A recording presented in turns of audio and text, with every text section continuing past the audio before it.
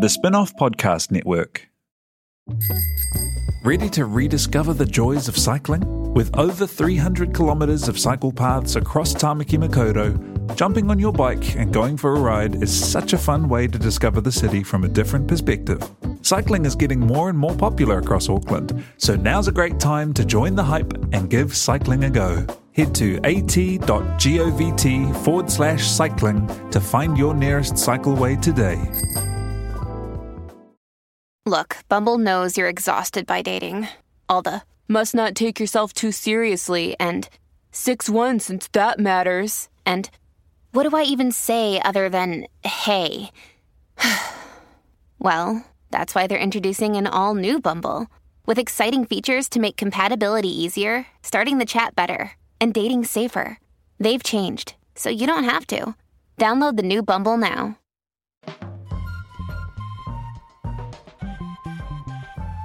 Tēnā koutou katoa ko Simon Day toko ingoa. Welcome to a special edition of the Offspin, the Spin-Off's Cricket World Cup podcast, brought to you by Coffee Supreme, which is keeping me awake at work after my all-night cricket benders. Today's podcast is a special interview with Mohammad Isam, ESPN Cricinfo's Bangladesh correspondent, about his day in Christchurch on March 15 and the lasting effect it's had on him and the team. When they met at the Oval in London on Wednesday, it was the first time the Bangladesh cricket team and the Black Caps had seen each other since the tour of New Zealand was abruptly cancelled after the Christchurch terror attack. That day, the Bangladesh team were just minutes away from the Al Noor Mosque on their way to afternoon prayers. At 1:52 p.m, Mohammad Isam received a call from veteran player Tamim Iqbal, who made a desperate plea. "There's shooting here, please save us." Isam immediately made his way to the mosque to find the team and was witness to the horrific aftermath of the attack.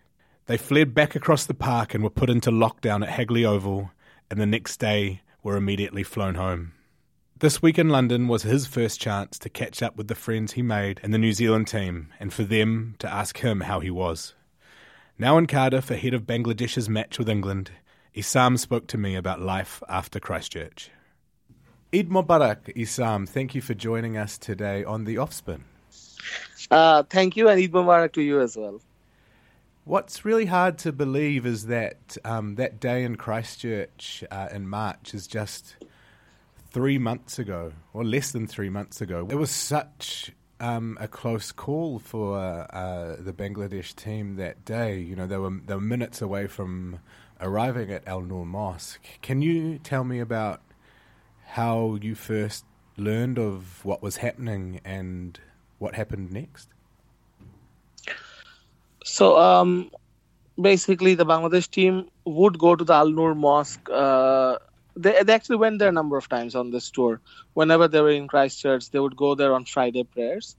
And they have been to the Al Noor Mosque in 2015 and 17. As you can remember, 2017, not 15.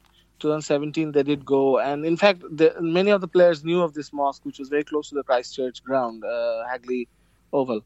On that day, if I can remember correctly, Tamim Iqbal called me asking for help. Call the police, help us, come and help us. I didn't believe him at first when he called me, and the second phone call he made, he was desperate. He was shouting at me, and I just ran towards whatever it is I was running towards. I was trying to get out of the car park and try to reach the mosque by looking at my maps as well. Suddenly this lady appeared in the car and said, "Do you need a lift?" And that was something very strange of anyone offering a lift in that way. But I think that's how New Zealanders are. And throughout this ordeal, we also found out how New Zealanders can be so kind and generous and so humble. So I reached that area near Riccarton Road and in that sort of circle, and it was terrible. Whatever I saw that moment was terrible, and my first thought was that it was probably the Bangladesh team that got attacked. But when I saw them run out of the bus and one of them grabbing me and saying, "Just run the opposite direction," we just ran towards Hagley Oval through the park, and about 10 minutes later into our walk towards Hagley Oval, I suddenly realized that I was a journalist and I needed to record this.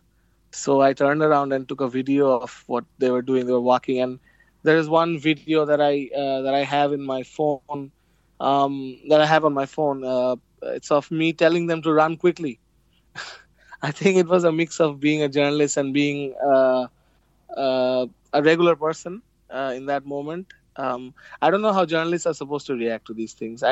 Obviously I'm a sports journalist. I have never covered a war or such an ordeal before. So I don't know whether my reaction was immature, but I felt that getting away from that scene was very important for those players, and of course for myself and the other journalists.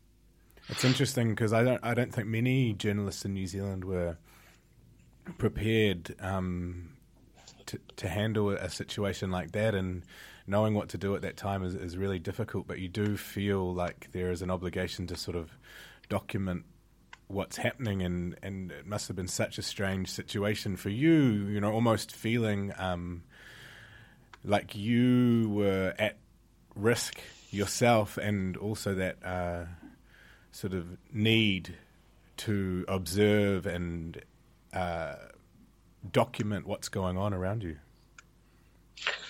Yeah. So when we rushed back to the stadium, to the stadium, we were told to stay inside the Headley Pavilion as long as everything got safe. So there, luckily there was Wi-Fi. There was a port to charge my phone and my laptop. Somehow I managed to write up the first news piece, and it became a news center. There were TVs all around. There was a lot of Sky Sports crew members, ground crew. We were all there. We were all trying to make sense of it, and I think we were holed up there for about 4 hours before they cleared up. And then the journalists who were there, the 6 traveling journalists, and of course the great Brian Waddle was there. He was also recording some stuff when he got stuck at the Hagley Oval. So we were all there together, and then the traveling pack, we were asked whether we want to go to our own hotels, or we chose to go to the team hotel. We wanted to see what the team was doing, the Bangladesh team. We went we went towards central Christchurch, where we attended a press conference by the Bangladesh manager. And there we saw all those videos emerging, all those brutal videos, and obviously it shook up the players a lot more. And as you know, I mean, the following day they left the scene completely. The tour got cancelled, and then we all came back home. But as you were mentioning, yeah, it was a difficult moment to choose between what to do, whether I should keep writing and I thought that was the best way to release all the energy that I had inside. Adrenaline was pumping hard. I mean, that and the fact that I saw some gruesome things. It just, to be honest, I couldn't sleep for about 2 weeks at night. It was very difficult for me. Because as a Muslim, and I imagine much of the Bangladesh team are Muslim, and they were going there that day to, express their culture, to pray. How much did it feel like an attack on who you were, and how surprising was it that something like that happened in New Zealand?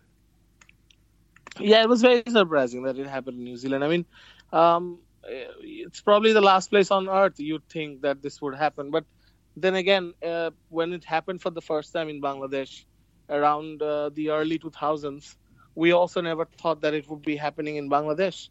But now it has happened a number of times. Obviously, in 2016, there was the attack on the Holy Artisan Cafe against on Muslims and non-Muslims, and this one was a targeted attack. I mean, it felt very sad. And then you can't make sense of it. And then something like that happens in Colombo, where they target people on Easter Sunday. I mean, you just can't make sense of these people. As someone who travels often with the Bangladesh team, how present in their minds as they move around the world is their vulnerability to events like this? Is it something that they have to prepare for? Do they have security analysts working with them? Is this a risk that they know as part of their lives as international sports people? Well, it wasn't so until the Christchurch incident. So now the Bangladesh Cricket Board has put in place a system where they have their own security analysts.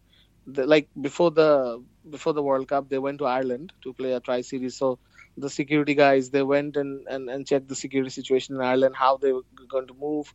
The same thing in England, but here obviously is the ICC is involved, but the ICC is also involved or also taken on board the advice given by the Bangladeshi security guys, so that because this is a different cricket team as well, like Bangladesh, Pakistan, Afghanistan, Muslim majority teams who sometimes go to pray because there was Eid here yesterday, so they would all go to for Eid prayers, which is held in a large field sometimes in a open field. So these are unique to these teams. So I think the ICC has taken care of it quite well. I think Bangladesh team felt very safe praying on Eid morning when they. Sorry, it was actually the day before yesterday, not yesterday. But the point being that I think the ICC were sensitive to their needs, and yeah, obviously there's risk everywhere, but I think so far they feel safe. The Bangladesh team feels safe. How does what happened that day still affect you and the team as well? I'd hardly talk about it with the team anymore. But sometimes when we went back to Dhaka, so it's been like 3 months now, I think. So almost 3 months. I think at some point we did talk about it among ourselves when I met the players, but it was again um, not in too many details, and funnily enough, four of them were planned to be engaged after the New Zealand tour. So they got engaged, they got busy. Many of them played cricket. I think it's one thing we should all remember, that many of them are kids in their 20s. Uh, as long as they are fit and they're professionals, I think they will move on quickly because they play a lot of cricket around the country in the domestic circuit, and then they went on the Ireland and England tour, where obviously they are together and they have a network of senior cricketers, five of them in fact, and a good support staff. I think everyone have been very supportive of them, and for as far as I'm concerned, I'm really grateful to my parents and my wife for sticking by me, and my friends as well. I think it's the same for everyone. I think when something like this happens, everyone comes close and tries to help you out of it. Well, I'm really glad that you had that support around you, because it's not something that you can ever prepare for to deal with. How did it affect the team's preparation for the World Cup? I don't think it had a major effect on it. I think they came back. They were given an extended break for about 15 days. So they were supposed to get into a camp immediately, I think 2 weeks after the incident. And they extended by a week, that break. And I think some of the players did contact psychologists and different sort of therapists, so that they can get over the mental side of it. And many of them started to play domestic one-day cricket, I remember. So that really didn't affect them that much, but I'm sure it affected how the BCB, the Bangladesh Cricket Board, prepared for the next tours. And I think that's how it's going to be from now on. I think they will take a bit of time to assess security in every country now. Threats, at least for the team, how the team moves around. Look, I should tell you something. It's very interesting noticing these things. So when teams come to Bangladesh, they get VIP security, and I mean security detail of about 20 cars ahead, 20 cars behind them. They have armored vehicles, they have snipers. I think you've heard about these things in Bangladesh and in Pakistan when they move around. Even sometimes in India, the security is very high. The traffic stops for the teams when they go to countries like New Zealand, England, or Australia. Teams like Bangladesh, they really enjoy the fact that there is not a lot of security. They really enjoy the fact that they can roam around without anyone noticing them. Sometimes maybe a Bangladeshi expat or a migrant might see them and take a photo or an autograph. That's about it. But in Dhaka, it's very crowded, and whenever these players move around, they get mobbed if they're recognized quickly. That having said that, now the players realize that perhaps they need a bit of security. Perhaps they need to be a little more smart in moving around and not just take things for granted. I think when I say this, it hurts me because Christchurch is such a dear city to me. I've been there twice, and I love the vibe of Christchurch, Wellington, and all these cities. Even the Bangladesh players keep saying it. I mean, whenever they mention Christchurch, they say, "We can't believe it's Christchurch. We can't believe it's Christchurch." It's not as if they wanted it to happen in any other city, but Christchurch. I mean, who would have thought?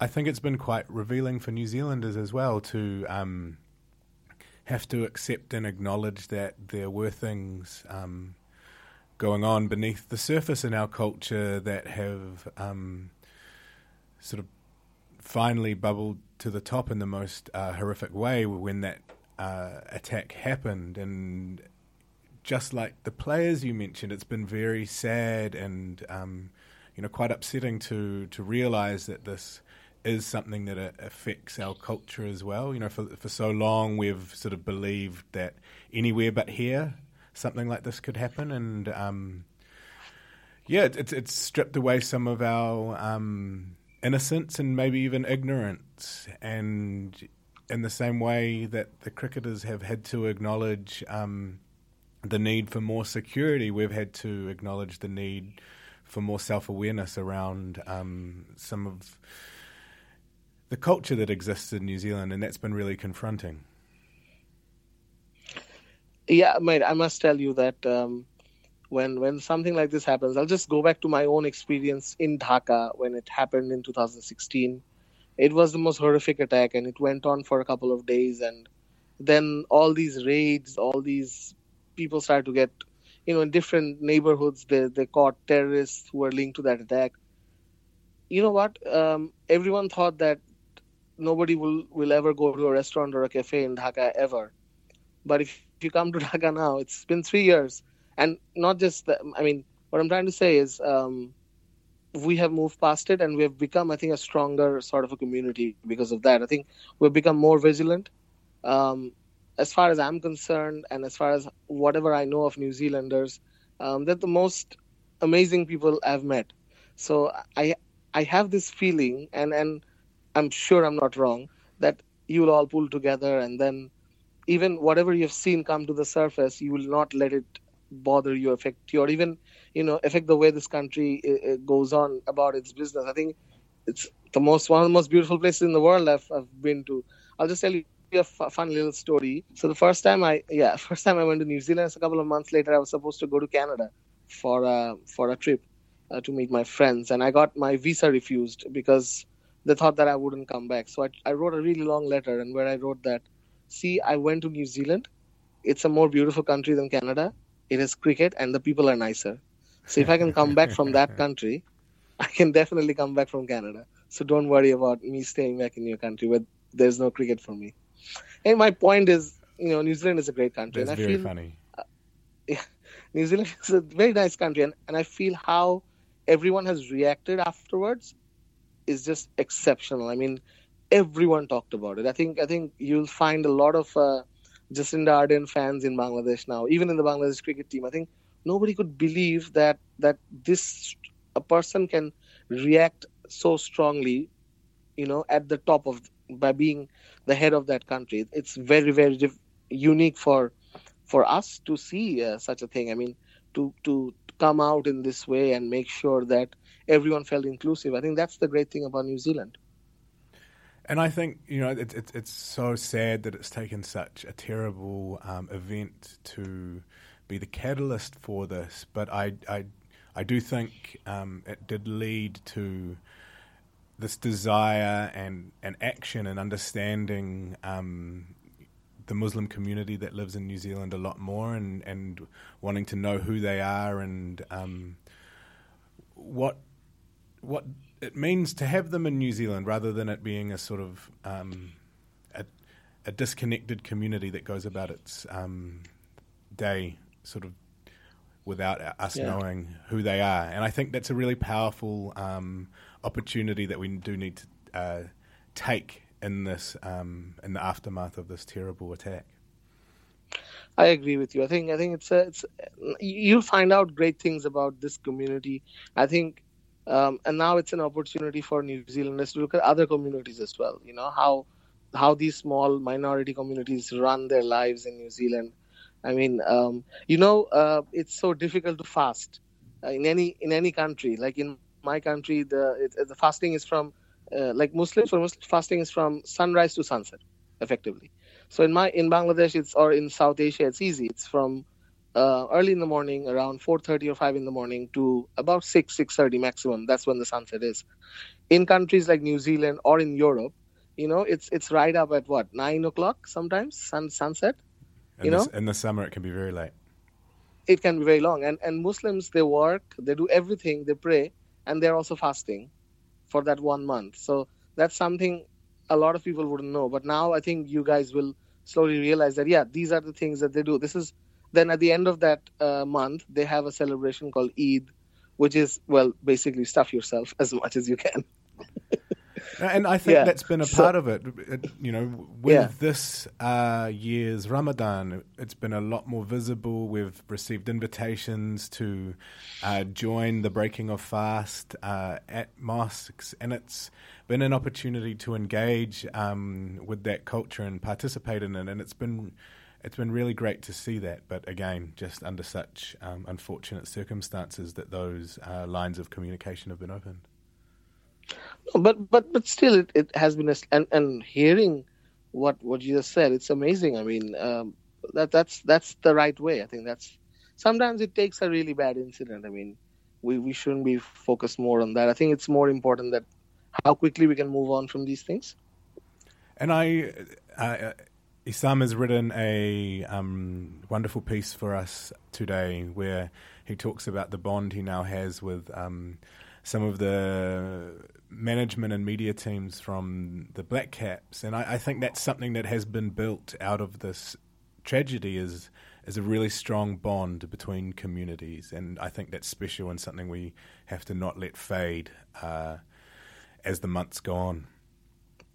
Yeah, and I should also mention how even before this thing happened, I was so close to guys like Andrew Alderson, Mark Ginty, the awesome people to hang out with in the press box and after hours when we explore Wellington and all these cities.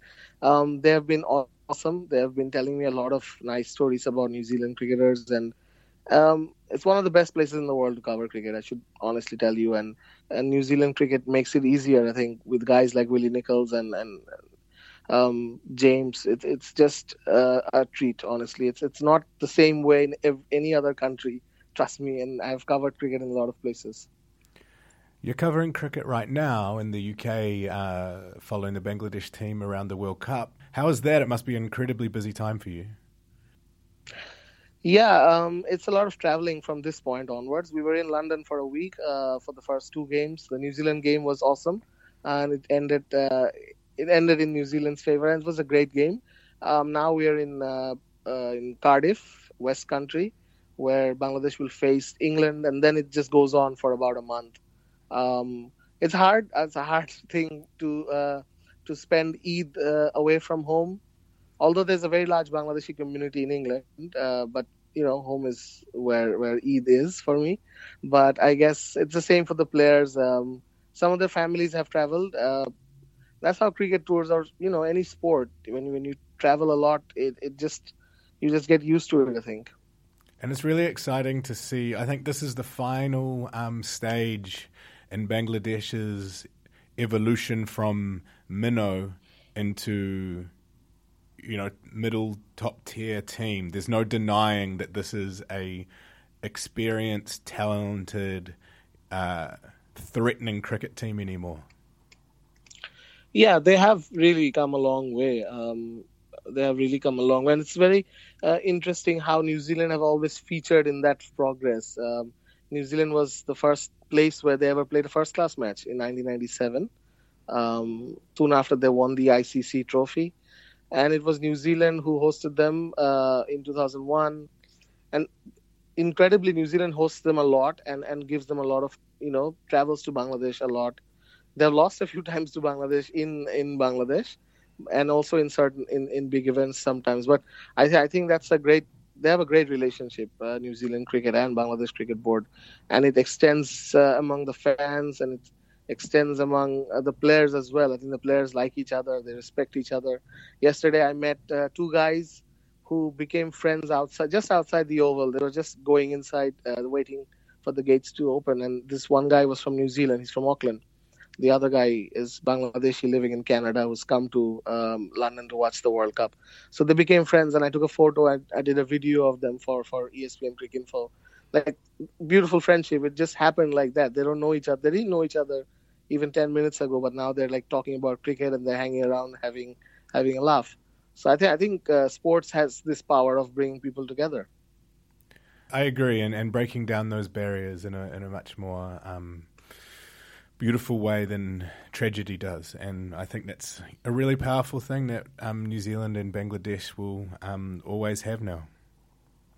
Yeah, I think for as long as we live, we will remember how this tour ended, but also we will remember how it brought us together. There is a factor there that a tragedy can sometimes bring things together.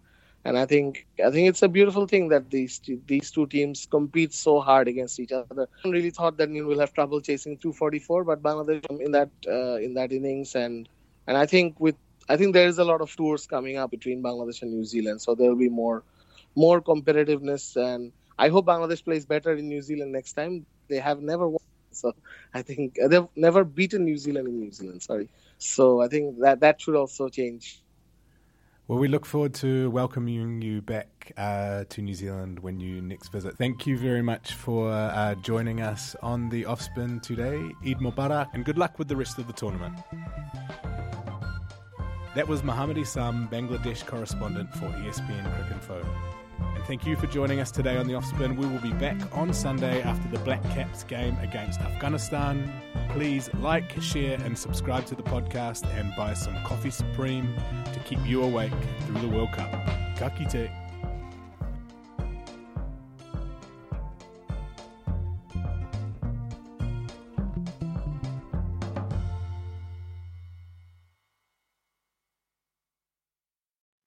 Kia ora e te iwi, Te Aihe Butler here, podcast manager at The Spinoff.